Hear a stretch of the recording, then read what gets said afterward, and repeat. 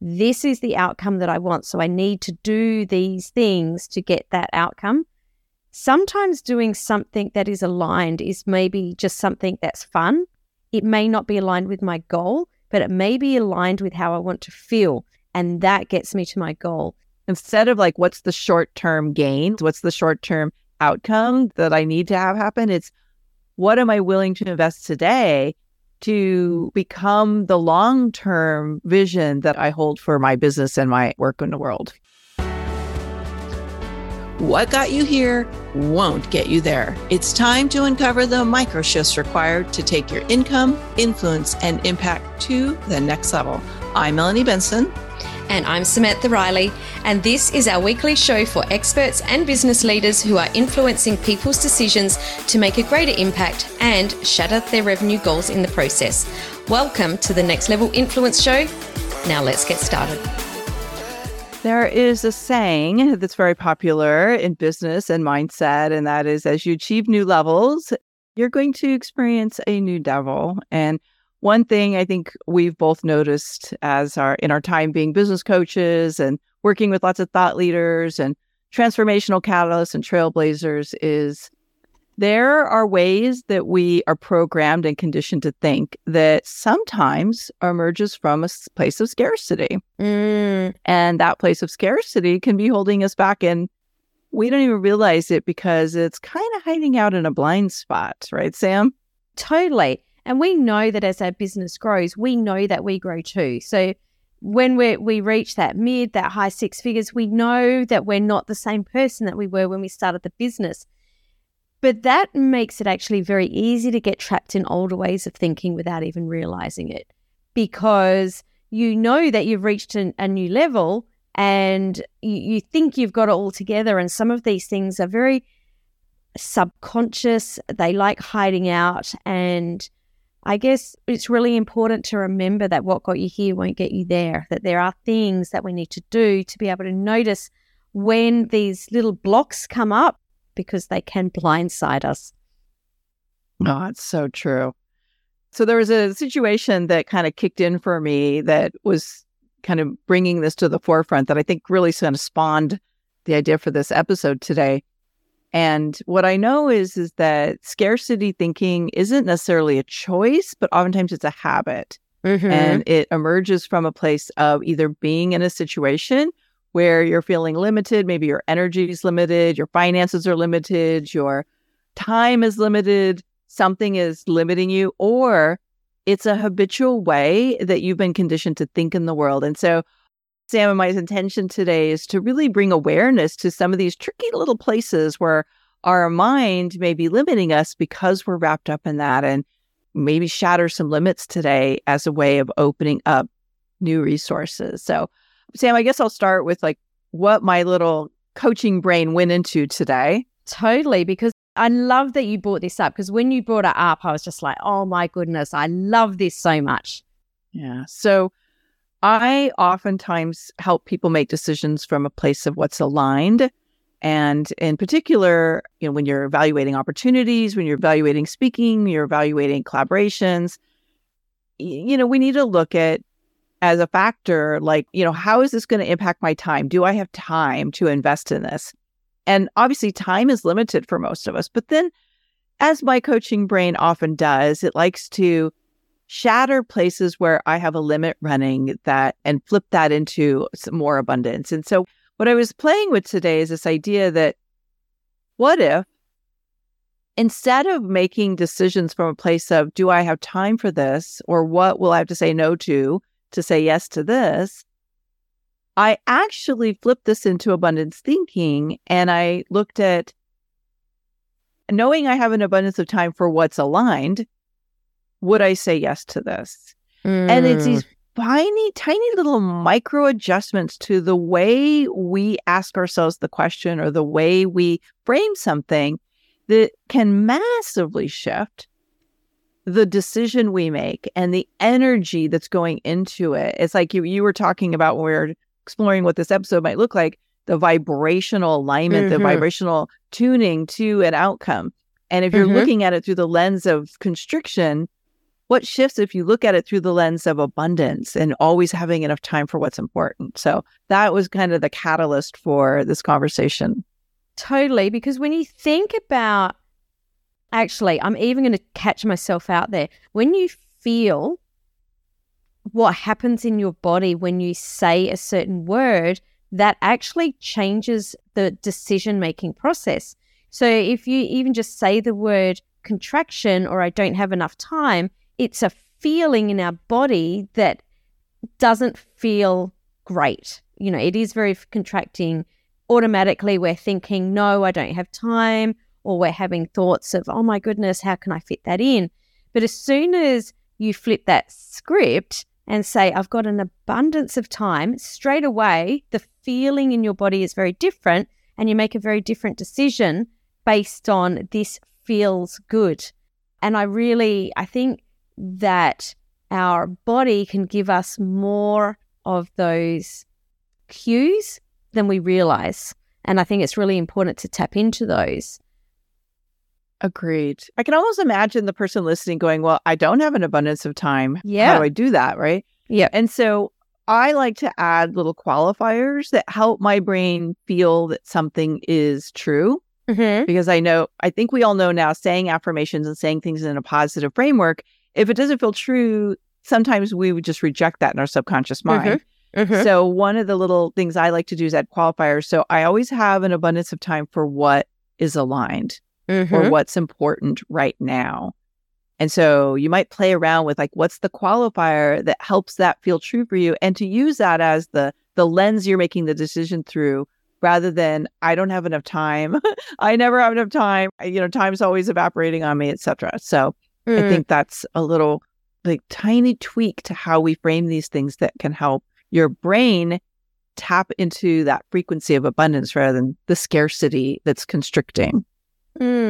I'd love to know, Melanie, how would you qualify aligned? Like, what is that? How would you describe that in words?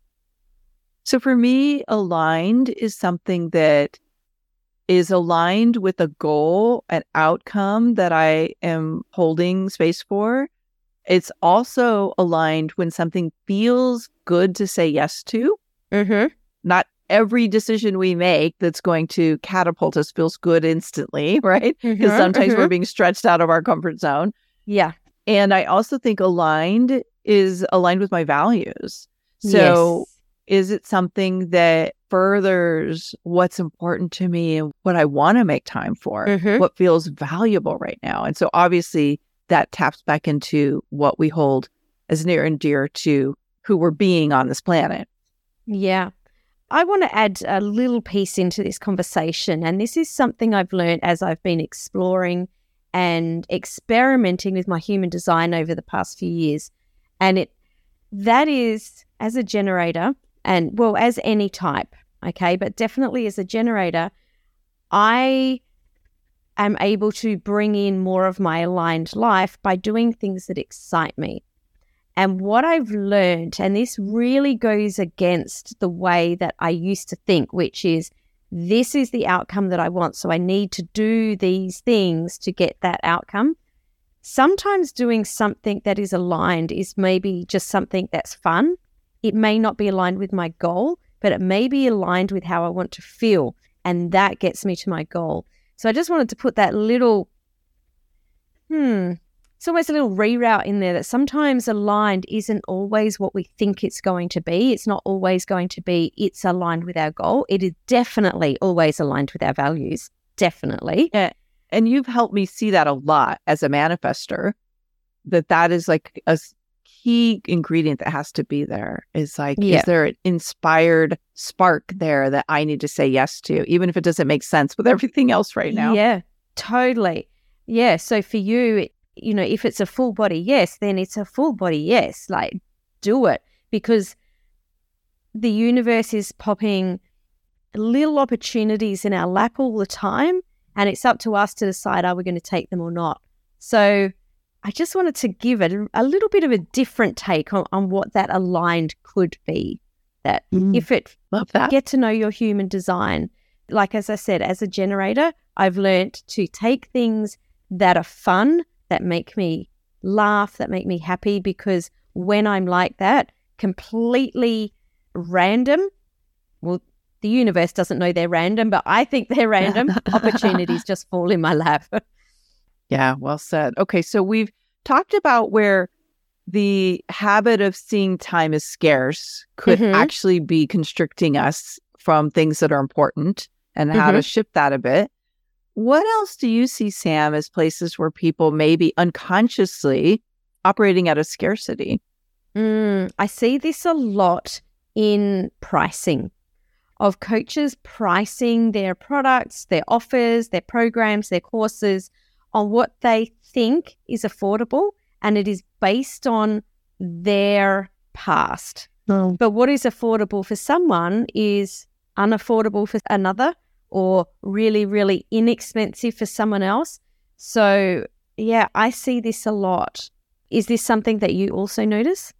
Oh, yes. Oh, yes. And, it's like, I think you were kind of going in this direction, like pricing is relative.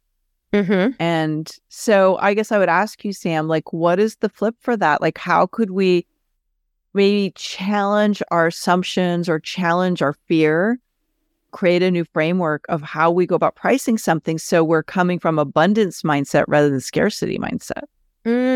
I think when people price, they price with a person in mind. Like, that person, I don't want to exclude them because maybe they can't afford it. And what I like to do when I'm pricing is start to think not from my place. I start to think from the place of my client, of what is the outcome or the value of the outcome that they're going to receive from this.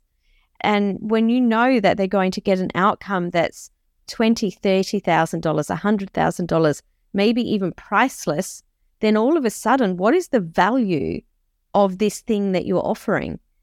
And come from that place rather than what do I think that someone else can afford. Well said. I agree. So what I'm hearing is the framework flip, like the way to shift your thinking is not who will afford it, or I don't think anybody's going to afford it, so I need to bring the price down. It's what is the value or the potential outcome that somebody will get from this, and price it in accordance with that. Yeah. And so it's not how do I do it, but okay, who are the people in my world that need this outcome? And, how do I price it so they absolutely are willing to? No, we don't even want to say how to price it, right? Like, what would be the way that you would frame that question? What is the value of the transformation? What is the value of this transformation? Yeah. Okay, good.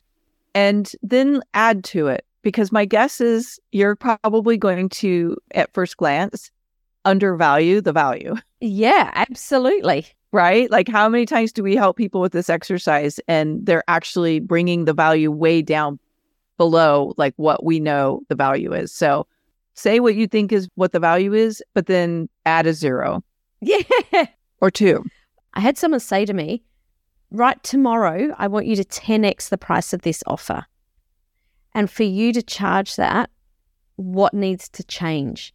No, they weren't even referring to what even needed to change in the offer necessarily. It was a very open-ended question. What needs to change? Well, what actually needed to change was my mindset around the value of what I was offering. So just by opening or asking those open-ended questions, and really, I like to journal a lot and ask myself these questions and just see what comes out. It is fascinating to see what you can extract from yourself, and you see it on paper and think, oh my goodness, I was actually operating from this thought. Like, I didn't even know that it was happening in the back of my mind. So I think that journaling is a really valuable and powerful way to work through some of these questions. I'll add a framework to that. Sometimes I'll challenge my clients to ask themselves, what's the version of me and who am I being in that version where I'm already charging that and getting it? So, this would be a perfect journaling exercise to say, I'm already there. I'm already charging this. I'm already getting that. What am I doing differently? Who am I being? It might just be confidence. It might just be like deciding to do it. But like really accessing the version of you that can already do this and get it. Sometimes you're like, oh, okay, it could be that simple. Mm-hmm. Yeah, totally. I love the question of asking myself, I am earning $100,000 a month, or I am earning $200,000 a month. What do I need to do differently right now? Be that person today, right now, and just watch what happens. The decisions that you make will be very, very different. Love that. Let's surface another one. And it's kind of the flip of what we were just talking about. And that is this habit of looking at it through the lens of, I don't think I can afford that. Mm-hmm. Or I don't know how to pay for that. Mm-hmm. And it's interesting. Like, I had a moment one time when I was coaching, I was in a consultation with a multiple 7-figure business owner, and they were asking me to coach them. Mm-hmm. And when I shared what my coaching packages were, they literally said, I can't afford that. And I was like, wow, this is a fraction of what you make in a month. Like, what is happening for them? And I realized immediately that was their automatic framework. Mm-hmm. Their automatic framework is, I can't afford. And you and I were talking about this as one of the places where people get in these traps of thinking that way. And even if that is what your bank account is saying right now, what is possible when you start to shift your thinking is, and one thing that is a go-to, but I think this is maybe at the earlier stages, getting into 6 figures, is, okay, so what would have to happen from that investment to make this an easy yes today, right? So that's one way to get through that. But let's stretch, Sam, into like 7 figures and beyond. I think like we were talking about, the ROI is not the framework that we use here. Absolutely. I think that the thinking of what the ROI is in a very short term is a question that we're asking ourselves in the beginning stages of business. But as we get into the 7 figures, the investments that we're making are often a lot larger, and the decisions we're making don't always pay off in the short term. And in actual fact, at the 7-figure level, usually it's a much longer term payoff. So you can't really focus on the ROI in the next few days, because you really have to look at the big picture, maybe 12 months, 2 years out. Or 5 to 10 years out. Sometimes we're investing today in a growth move that we can't even see when it's going to pay off. We just know we need to grow like that, right? So that might be investing in a coach. It might be investing in a mastermind. It might be investing in marketing strategy. And sometimes it's like investing in an authority platform like a podcast or a book, putting a book together and getting the book out in the world. Those are things that we can't always draw a direct correlation, but who we become and what shifts, like taking those big leaps, is going to be a catalyst that pays off over and over and over again for a very long time. So what I think we really got to here is like focusing on, instead of like, what's the short-term gain? What's the short-term outcome that I need to have happen? It's, what am I willing to invest today to become the long-term vision that I hold for my business and the work in the world? Absolutely. And I want to add to that also, whatever you commit to it for long enough that you know that you're going to either know this does work or doesn't work. And I'll give you an example of this. Alex Hormozi is all over Reels right now. Everyone in the world of entrepreneurship just knows Alex Hormozi's Reels. There's a lot of software that even calls them Hormozi style Reels, because he's gone, gangbusters on the platform. And I was reading an article about the person that is doing this for him, the video company that's doing this for him. And normally when they sign clients, they're like, their clients say, we'll give it 1 month or we'll give it 3 months and see how it's going. So the business owner automatically said this to Alex Hormozi, we'll give it, 3 months. And Alex went, no, we won't. We're going to give it 12 months because we won't know it's going to work if it's in 3 months. And that was like that wake-up call to the business owner of being caught in that scarcity thinking, of thinking that everyone, thinks the same way and wants that ROI nice and quickly. We need to be able to invest not just in a long-term strategy, but sometimes we need to invest our money long-term to find out if something's going to work or not. Yeah, I love that. I could go on that one, but I think we should probably transition to our last point here. Yeah, let's talk about competition, because I think that this is really interesting, because competition, a lot of people talk about who's your competition, or people are scared of their competition, but it's such a constricting and scarcity mindset. It's got that lower vibration that we were talking about earlier. I think that the flipping the script, as we were talking before also, and thinking, how can I collaborate with this person to uncover something that's even bigger than what we could achieve on our own, is a much more expansive way of thinking. Mm-hmm. Yeah, I get asked this a lot when I do interviews about how I believe this guest expert process can be a audience multiplier and really help us build our business and attract clients and more opportunity. And I get asked sometimes, okay, Melanie, so what if my competition wants to be on my podcast, or that's my competitor's podcast? Why would they have me on it? And I'm immediately like, when you really understand how collaboration works, you're going to approach that very differently. And again, first of all, there's abundance thinking here that's possible. There's going to be people in those communities that will never work with that other person, but you may be the person they're looking for, right? So that's just that baseline. But also, there is synergy that every similar type of service provider or product that's out there, there's synergy that can be found. And if you can focus on where's the synergy, where's the thing that they do that I don't do, and I can approach this in that little gap that they create, or are they creating a problem that I also solve in a different way, different part of my business that we could focus on that? That's where the collaboration starts to really, I think, kind of gain momentum. And there's a lot of possibility there. Totally. I remember one of the worst pieces of advice I ever received, and I'm going to share this because just in case someone gives you a similar advice, I want to give you what happened.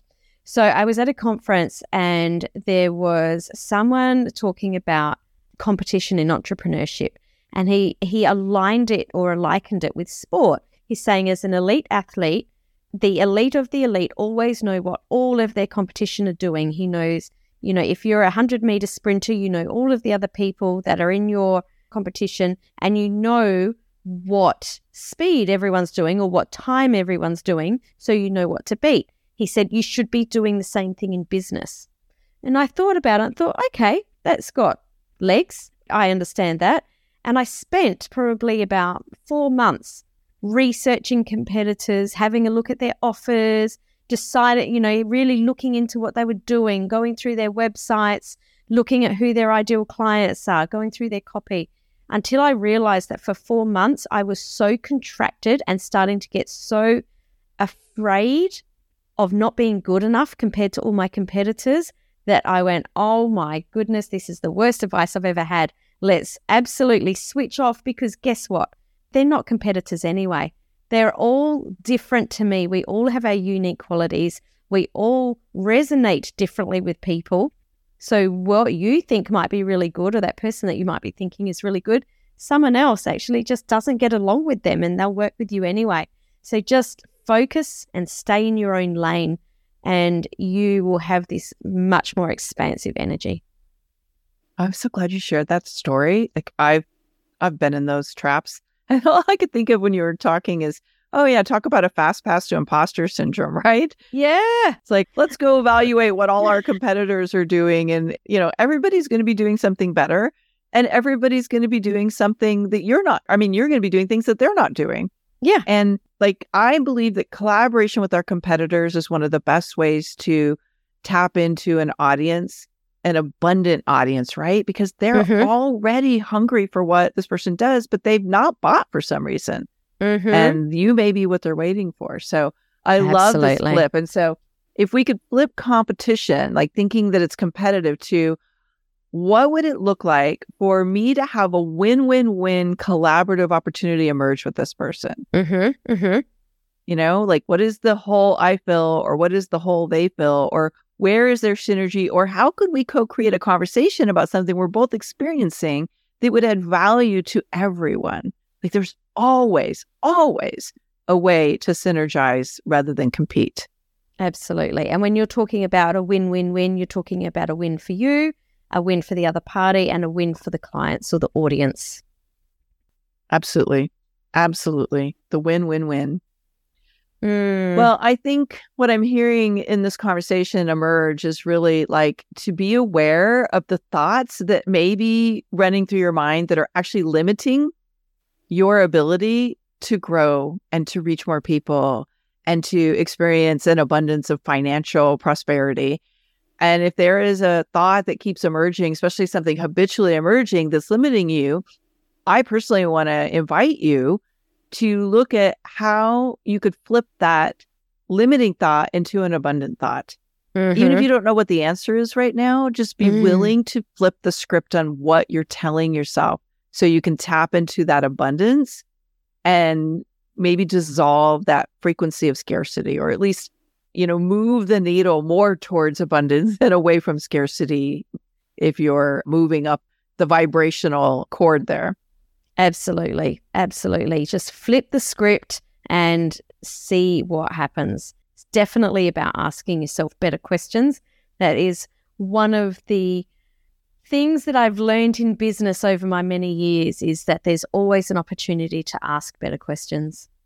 Now, Melanie, I know that you always have an amazing resource to share with our listeners that helps them to take their thinking or their business to the next level. So I'd love you to share what you've got for us today.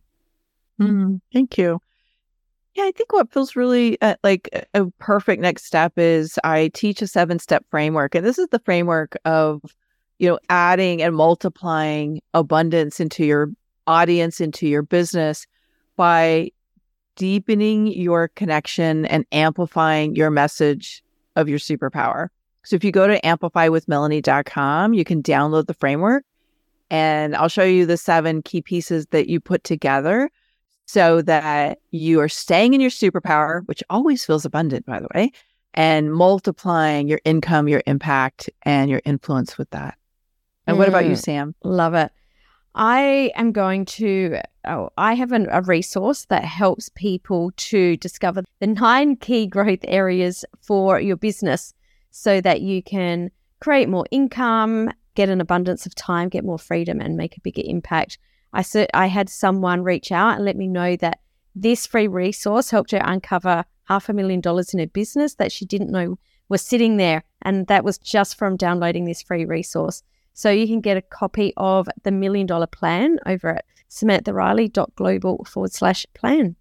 So if you have loved these tips as much as I have and these insights from Sam and myself in our journey, we want to make sure you stay connected. Make sure you follow both myself and Sam on this platform, and give us a little shout out. Slide into our DMs or put a comment where you're listening to this and let us know what is a new question you'll be asking yourself to activate that abundant thinking.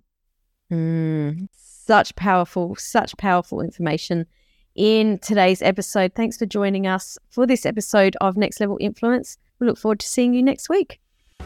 Thanks for joining us for another episode of Next Level Influence. Before you go, would you subscribe, rate, and review the show on your favorite podcast player? We'd love to know what your greatest takeaway was from today's episode.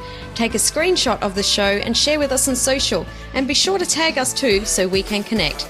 Tune in next week for another Next Level Influence episode.